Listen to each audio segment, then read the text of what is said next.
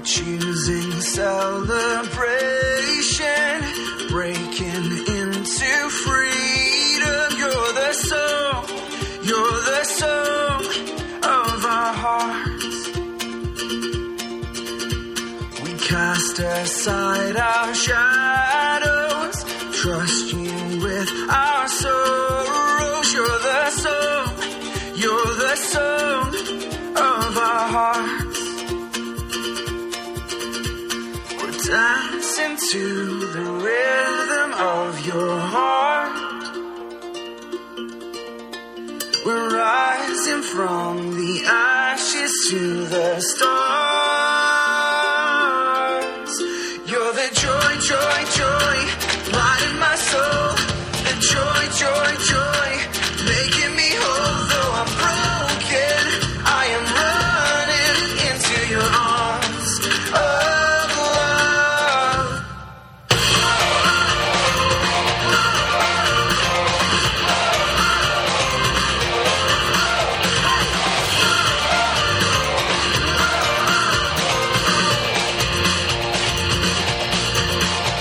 The pain will not define us. Joy will reignite us. You're the song of our hearts. Come on, my soul. The dark is just a canvas for your grace and brightness. You're the song of our hearts. We're dancing to the rhythm of your heart. Oh. We're rising from the ashes to the stars. You're the joy, joy, joy, light in my soul. The joy, joy, joy, making me whole though I'm broke. All right. Wouldn't it be awesome to be able to give joy away like that? In this series in Philippians, we've been talking about receiving joy as a choice that we make. And so by focusing on the grace we have in Jesus and letting that define us, we can rejoice in any circumstance, even in hardship. This choice to rejoice empowers us to live lives that are worthy of the gospel. This choice makes us like-minded in the church, and it becomes a safeguard for our lives. This morning, I'd like to focus on the fact that joy is not only something that we choose to receive, but it's also something that we can choose to give away. We'll be in Philippians chapter 3 to look at that. But we can be the type of person who gives joy to others by standing firm in the Lord. We see this in our passage this morning, beginning in Philippians chapter 3, and we'll be beginning in verse 17. So if you have your Bible with you, turn to Philippians chapter 3. If you have your Bible on a phone or tablet, you can open up there as well. But we'll be studying Philippians chapter 3, beginning in verse 17 and going through to Philippians 4, verse 1. And Paul begins this section of his letter to the Philippians by saying this: "Brothers, join in imitating me and keep your eyes on those who walk according to the example you have in us. For many of whom I have often told you and will tell you, even with tears, walk as enemies of the cross of Christ. Their end is destruction, their God is their belly, and they glory in their shame, with minds set on earthly things. But our citizenship is in heaven, and from it we await a Savior, the Lord Jesus Christ, who will transform our lowly body to be like his glorious body by the power that enables him even to subject all things to himself. Therefore, my brothers, whom I love and long for, my joy and crown, stand firm thus in the Lord, my beloved." Let me open in prayer, and then we'll study this together. Heavenly Father, we invite your presence among us. We love you for who you are, the God who speaks with us, who opens us up to having a relationship with you, for letting us know you through your word and through your Son, Jesus Christ, God. We yearn to understand you, know you more to have your mind. God, I pray that you speak to us all through your word this morning, that you teach our hearts, that by the power of your Holy Spirit that you make us receptive to your word. God, we're dependent and we long to hear from you. God, we love you. We thank you in advance. Amen. So in that final verse, Philippians chapter 4, verse 1, Paul referred to the Philippian church as his joy and his crown. The Philippians made Paul feel joyful. They made him feel rewarded, like he was that they were his prize. And one of Paul's sources of joy throughout this letter is the church's ability to stand firm in the Lord. And our current verse here says, "My brothers and sisters, my joy and my crown, stand firm thus in the Lord." And in the opening verses of this letter in Philippians chapter 1, verses 3 through 11, Paul says, "I thank God for you, remembering you in my prayers with joy." And why joy? Paul explains, because of your partnership in the gospel from day one, because I know God is going to complete the good work he started in you, because you are fellow partakers in God's grace, because God's helping you to love each other in deeper and greater ways, and because you're going to be pure and blameless on the final day when we all see Jesus in glory. It's right for me to feel this way about you, to hold you in my heart, and to yearn for you with all the same affection as Jesus Christ. So the Philippians are an example of what it looks like to stand firm in the Lord, and it gave the apostle great joy because of that. In Philippians 2:2, Paul asked them to complete that joy by being of the same mind and having the same love, being in full accord and of one mind. And that mind, he later explains in verse 5, is the mind of the Lord who humbled himself and gave himself for the church. And so Paul's command in verse 4:1 to stand firm in the Lord is the main thrust of this morning passage, even though it comes at the end.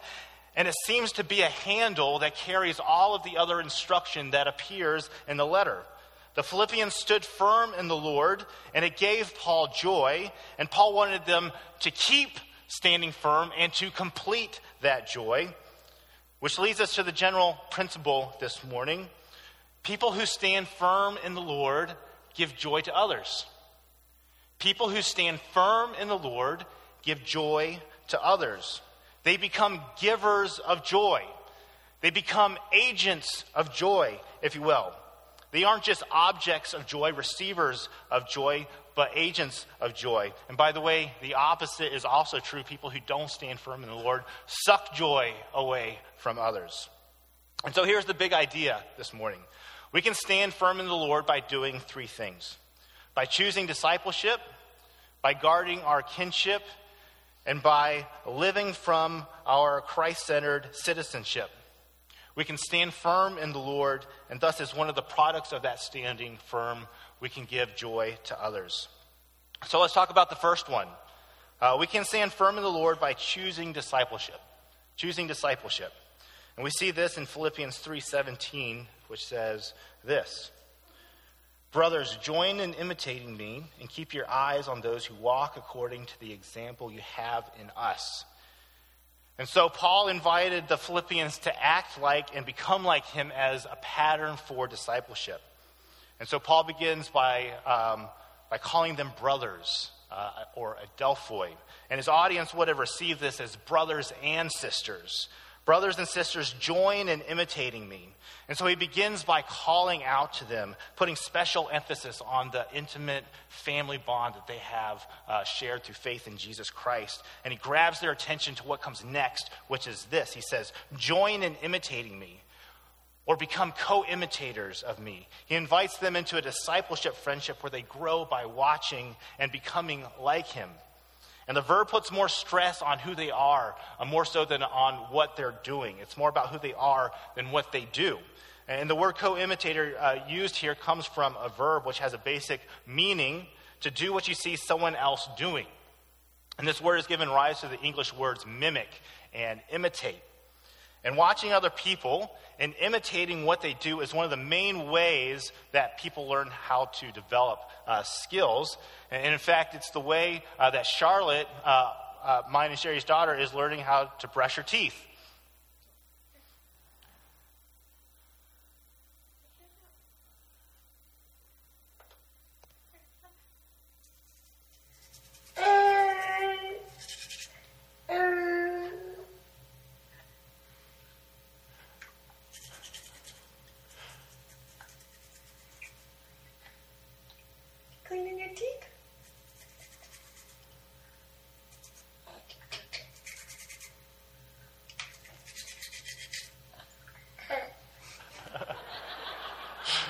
All right. So I doubt that Charlotte understands the finer points of dental hygiene, but she's watching her mom and she's doing what her mom does, and so she's receiving the same benefits of that. And later on, she'll understand why. And so imitating others and doing what you see others doing is one of the main ways that people learn. And so Paul uses it as a beautiful picture of discipleship. The word imitate is full of very beautiful and rich meaning, especially in classical Greek thought, which is the context into which this letter is written.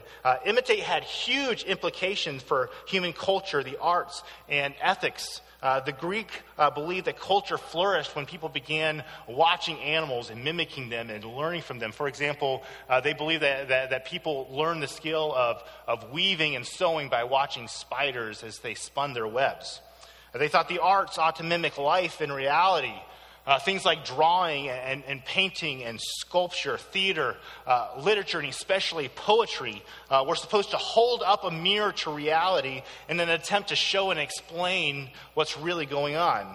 And at the turn of the last century, modern thought turned things around and said life imitates art, which allowed for art to become literally anything that the artist wanted it to be. And now we have art that looks like bad children's drawing that has orange juice and coffee spilled all over it.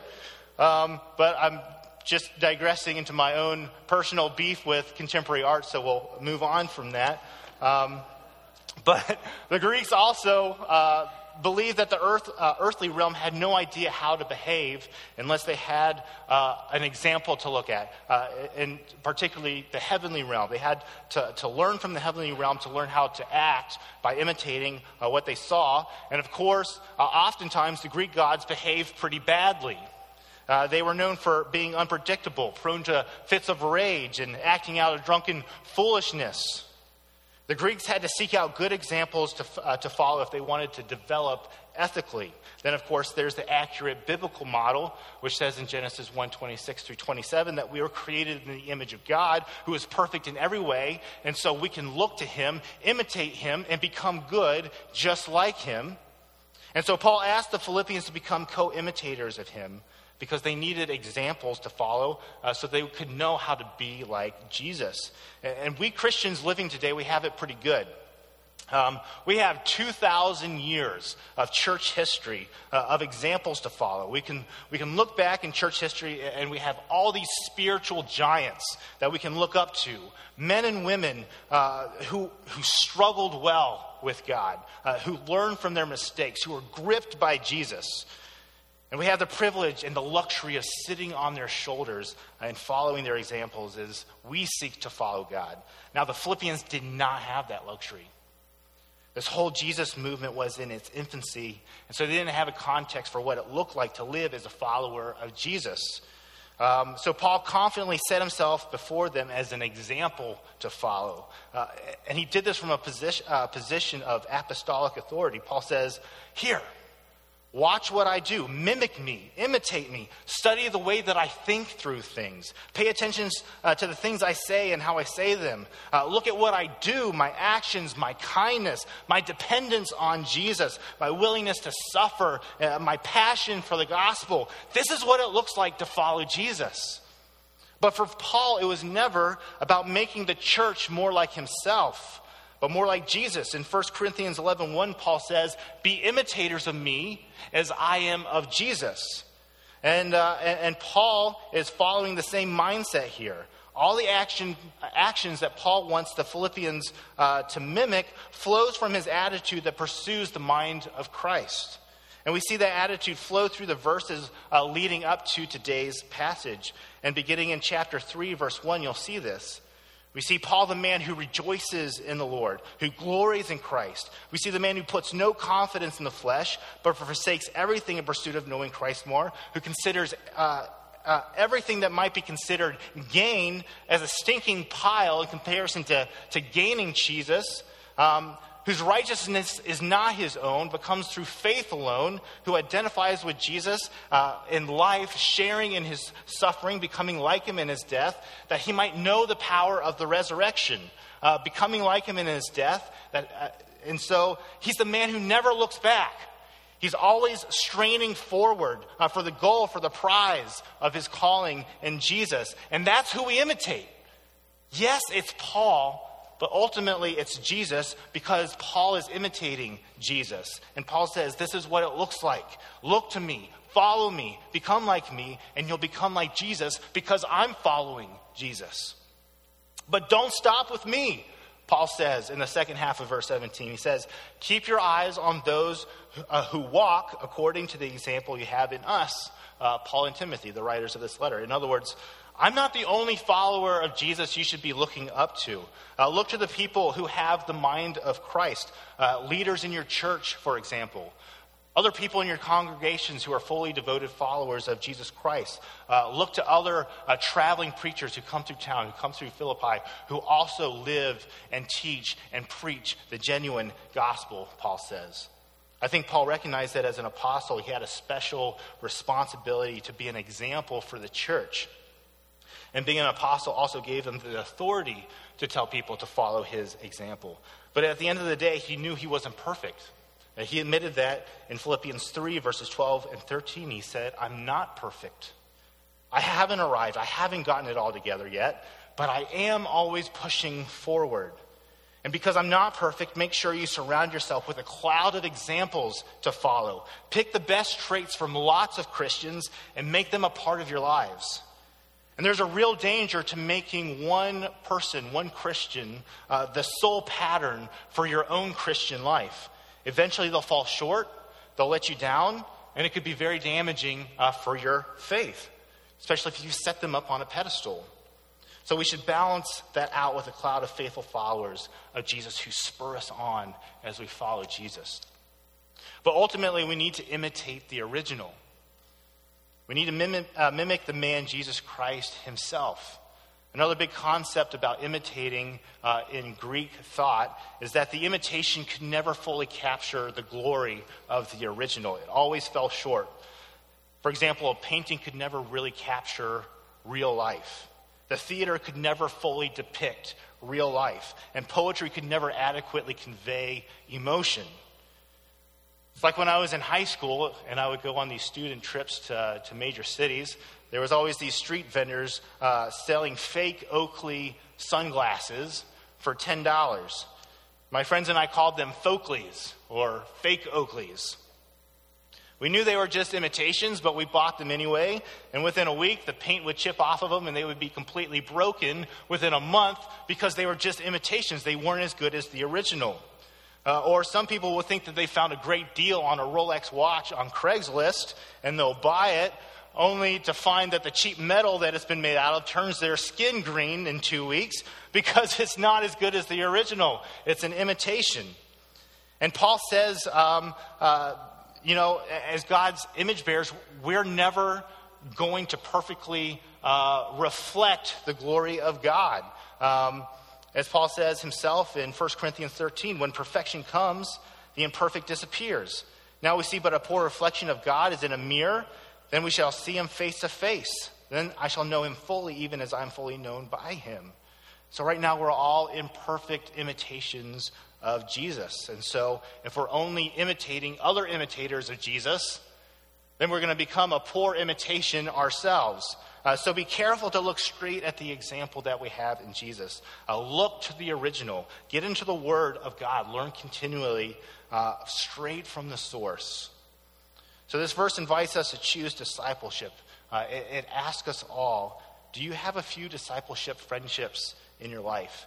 Do you have people in your life you can pattern your Christian life after? Are you surrounding yourself with people who spur you on in your Christian walk? And also ask, are you fulfilling that role for somebody else? Are you confidently setting yourself up as an example for other people to follow? Are you passing on a legacy of discipleship?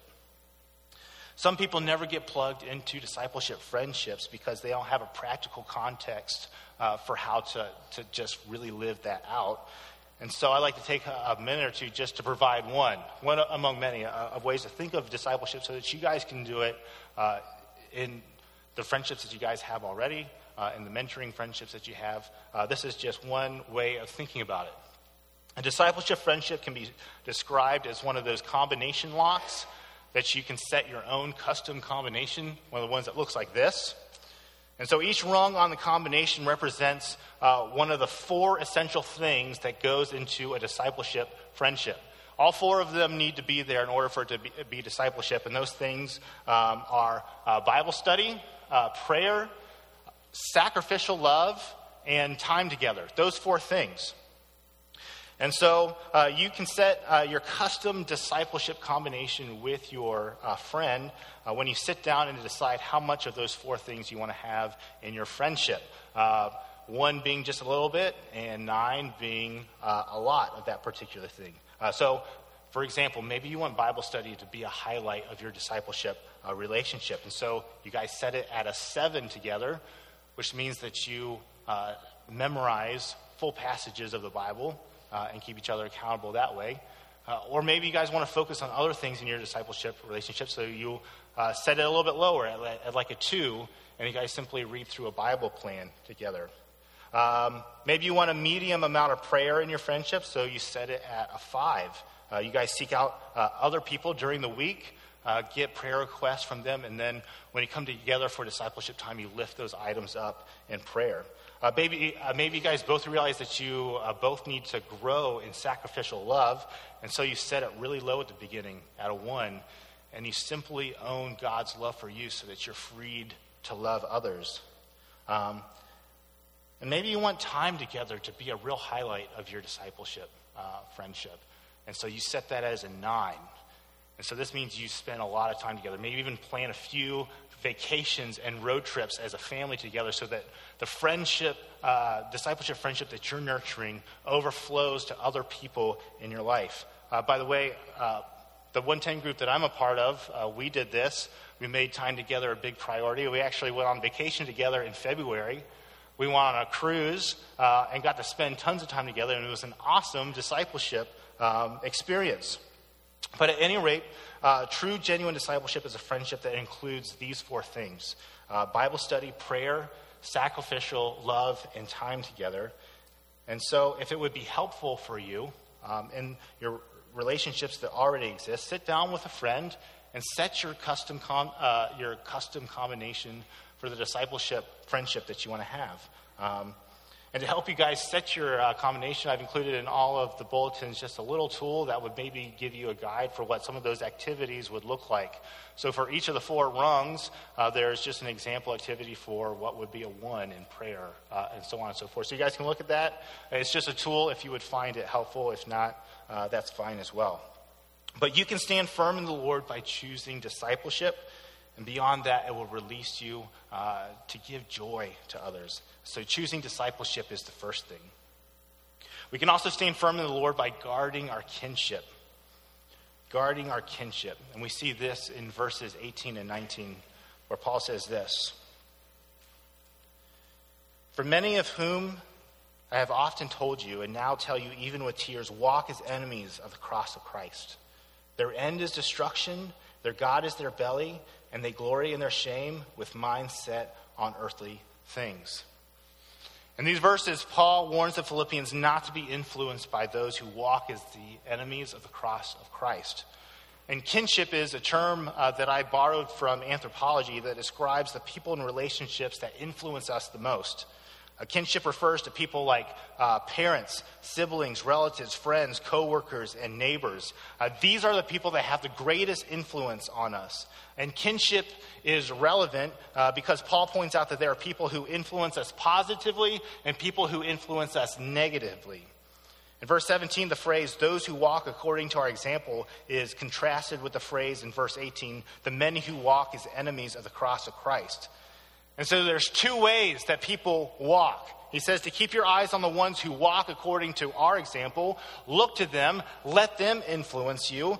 But he warns about the many who walk as the enemies of the cross of Christ. The implication is, don't look at them. Don't let them influence you. This is a warning to guard our kinship, or to be careful about the people we allow to influence us. Paul talks about the way these 2 groups of people walk. And walk is a pretty common figure of speech used throughout the Bible to talk about people's behavior or conduct. How do you walk? What direction are you going in life? The way that you're going with your actions and your behavior reveals what's truly going on in your heart and will ultimately dictate where you end up. And in terms of this passage, you'll either end up in destruction or in transformation.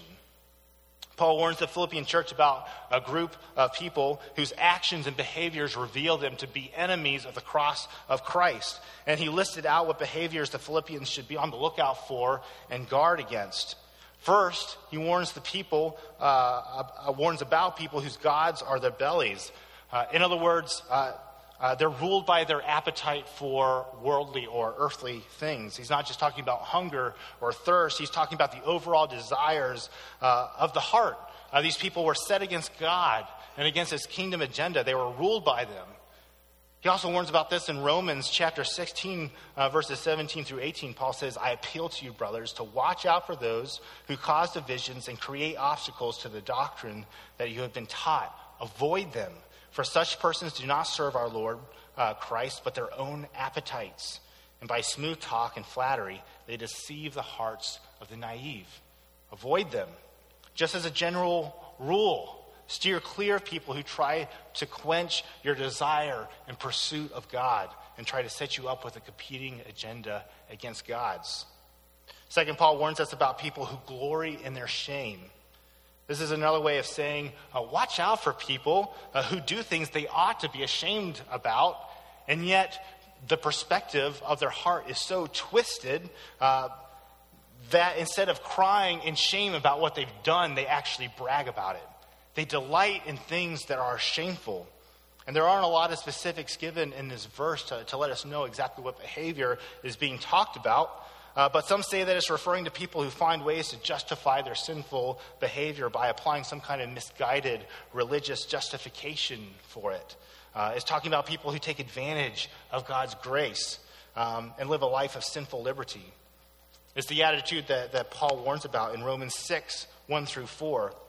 Where he says, what shall we say then? Are we to continue in sin that grace may abound? By no means.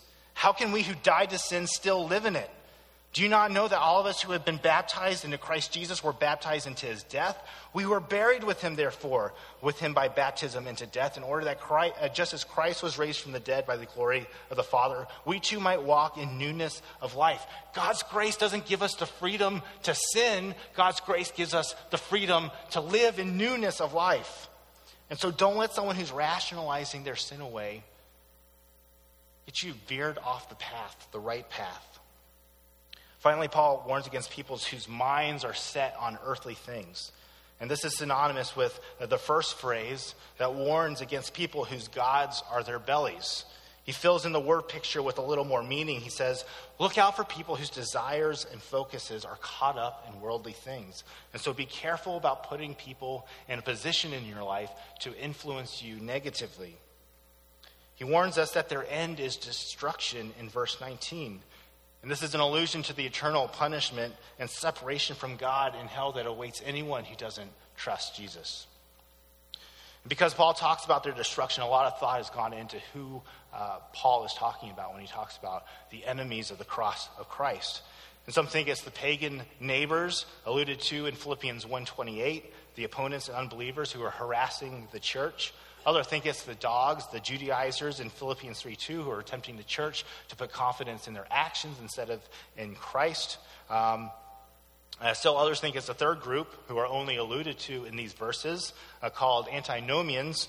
These were a group of people who denied the suffering and death of Jesus Christ, and so they used that as an excuse to embrace a life of sinful liberty. And so we've already looked at some reasons, examples in our passage that would lead people to believe that. But a lot of people look at Paul's tears in verse 18. He said, for many of whom I have often told you and now tell you, even with tears. Paul often reserved his tears for those who were close to the church. In Acts 20, as he's wrapping up his ministry in Ephesus, Paul was worried about false teachers who would come in after him and cause the disciples to stray. And this is what Paul said in Acts 20, verse 31. He says, therefore be alert, remembering that for 3 years I did not cease night or day to admonish everyone with tears. And I think there's reason to believe that the many who were the enemies of the cross of Christ in Philippians 3:18 were very close to the Philippian church. Biblical scholar Gordon Fee, along with many others, believe that it's referring to people who, from their own point of view, are professing Christians, but the fruit of their lives reveal the inner reality, that in fact they're not saved, that in fact they are headed towards destruction. There's an implicit warning here, and it invites us to pause and reflect over our own personal lives. What does my walk reveal? What does the fruit of my life reveal about what's going on in my heart? Talk is cheap. Anybody can claim to be a Christian, but what does my conduct and behavior really say about where I'm headed? The warning has come from the stage several times, and I'll repeat it again this morning. If our faith hasn't changed us, it probably hasn't saved us. So if this line of reflection leads you to a place of personal concern, I'd ask you to talk to somebody. You have got to get this figured out. This is way too important to let it go another day. That's the implicit warning here. But the explicit warning is to guard your kinship. Be careful about the people who have influence over you. Now listen, none of us have total control of our kinship circles. There are people in our kinship circle that we get to choose, and there are people in our kinship circle that we don't get to choose. We don't get to pick our parents or our siblings, our relatives or in-laws. In many cases, we don't get to pick our coworkers or even our bosses. We do, however, get to pick our best friend. We get to pick our support network, our business partners, and the person we date, get engaged to, and eventually marry. And so in the areas where we do have a choice, we need to guard our kinship. We need to be very choosy about whom we allow to influence us. 2 Corinthians 6:14 puts it this way: do not be unequally yoked with unbelievers. For what partnership has righteousness with lawlessness, or what fellowship has light with darkness? Now, this does not mean to do away with anyone in your life who's an unbeliever. All right, this does not mean to seclude ourselves from people who don't believe or follow God. And if we do not have anyone in our life who's far away from God, then we're probably omitting the divine command in our lives to do the work of an evangelist, and we need to rethink that. What it does mean is that in the kinship relationships that we do have control over, we don't enter into partnership or fellowship with people who are enemies of the cross of Christ. That means we don't enter into a relationship with someone where we give them the power to negatively influence us and erode our faith base. Marriage and dating is the classic example here, but I think it goes beyond that to things like best friends, support networks, business partners, and things of that nature. In the areas of our kinship circle where we don't have a choice, such as with parents, siblings, coworkers, bosses, we need to embrace the likeness factor. The likeness factor means that we become like the people we spend the most time with. And many of us come from families or we work with people who are enemies of the cross of Christ. And we have no control over that. But we acknowledge that they have the power to influence us, and so we plan for that. So when that family reunion is coming up, or when we know we have to go on that business trip and we're going to be surrounded by these people for a long period of time, we get centered spiritually in advance. We let the grace and love of God inflow into our lives. We spiritually charge ourselves through the natural channels of worshiping God, of spending time in our discipleship friendships. We spiritually charge so that we can overflow the love and grace of God into the lives of others so that we're influencing them and not the other way around. That's how we guard our kinship. We guard against people influencing us and eroding our faith base. This allows us to stand firm in the Lord, and it releases us to give joy to others. And finally, we can stand firm in the Lord by living out Christ-centered citizenship. Living out our Christ-centered citizenship, and we see that in verses 20 and 21. But our citizenship is in heaven, and from it we await a Savior, the Lord Jesus Christ, who will transform our lowly body to be like his glorious body by the power that enables him even to subject all things to himself. Paul begins this section by saying but our citizenship is in heaven. And this is in contrast to the closing verse in 19, where the enemies of the cross of Christ have minds set on earthly things. In contrast, our citizenship, and thus our focus, is in heaven. Philippi was a settlement of the Roman Empire, and so the Philippians enjoyed the status of being born as Roman citizens. But Paul pointed them to their heart's true allegiance, the kingdom of heaven, the realm of King Jesus. The Philippian church formed a small community of heaven citizens within the Roman outpost. Their heavenly focus probably set them apart as a subculture from the greater culture that they are living in the middle of. They were kind of like Chinatown or Little Italy in Chicago, only they were Little Heaven. They were Heaven Town in the middle of Philippi. They were living differently with their Christ-centered culture. Christ-centered citizenship is marked by the sense of awaiting a Savior, as Paul continues in verse 20. And Savior is one of the titles that the Caesars of Rome like to go by. But here Savior refers to the true King, Savior and King Jesus. And here we begin to feel the tension that we find in Paul's already not yet theology. Yes, Jesus is already Savior. Yes, he's already died and rose again and ascended into heaven. But we still await him as Savior until he comes back, until we get to see him face to face, until he takes a seat on his throne. And he hasn't done that yet. And so until then, we live in the tension. And that tension feels like waiting. Waiting with hopeful expectation. And so this is what it means to live from our Christ-centered citizenship. It means to have the mind of Christ. Paul's been talking about this all along, and he opens it up, this whole subject, with the Philippians to him about Jesus near the beginning of the letter, and he continues to refer back to that hymn over and over and over again throughout the letter. He said, have this mind among yourself. This is a culture. This is the citizenship.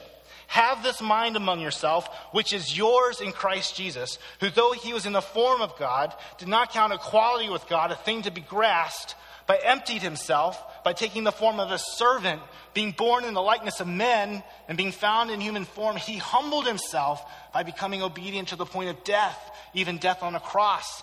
That's the mind of Christ. That's what Christ-centered citizenship looks like. That's what it looked like for Paul. That's why Paul talks about identifying with Jesus in his suffering and in his death. In Philippians 3:10, he said, I want to know Christ and the power of his resurrection and the fellowship of sharing in his suffering and becoming like him in his death. And that's what our culture should look like now. And it's tough. And none of us do it perfectly. But by God's grace, we can identify with Jesus in life and in his death. We can live a crucified lifestyle, and it allows us to pursue church unity, to make ourselves obedient to God, even if it means following Jesus in our deaths, to embrace servanthood, and to empty ourselves. Why all this stuff? Because of what comes next in the Philippians to him. Therefore, God highly exalted Christ and bestowed on him the name that is above every name, so that the name of Jesus every knee should bow in heaven and on earth and under the earth, and every tongue confess that Jesus Christ is Lord to the glory of God the Father.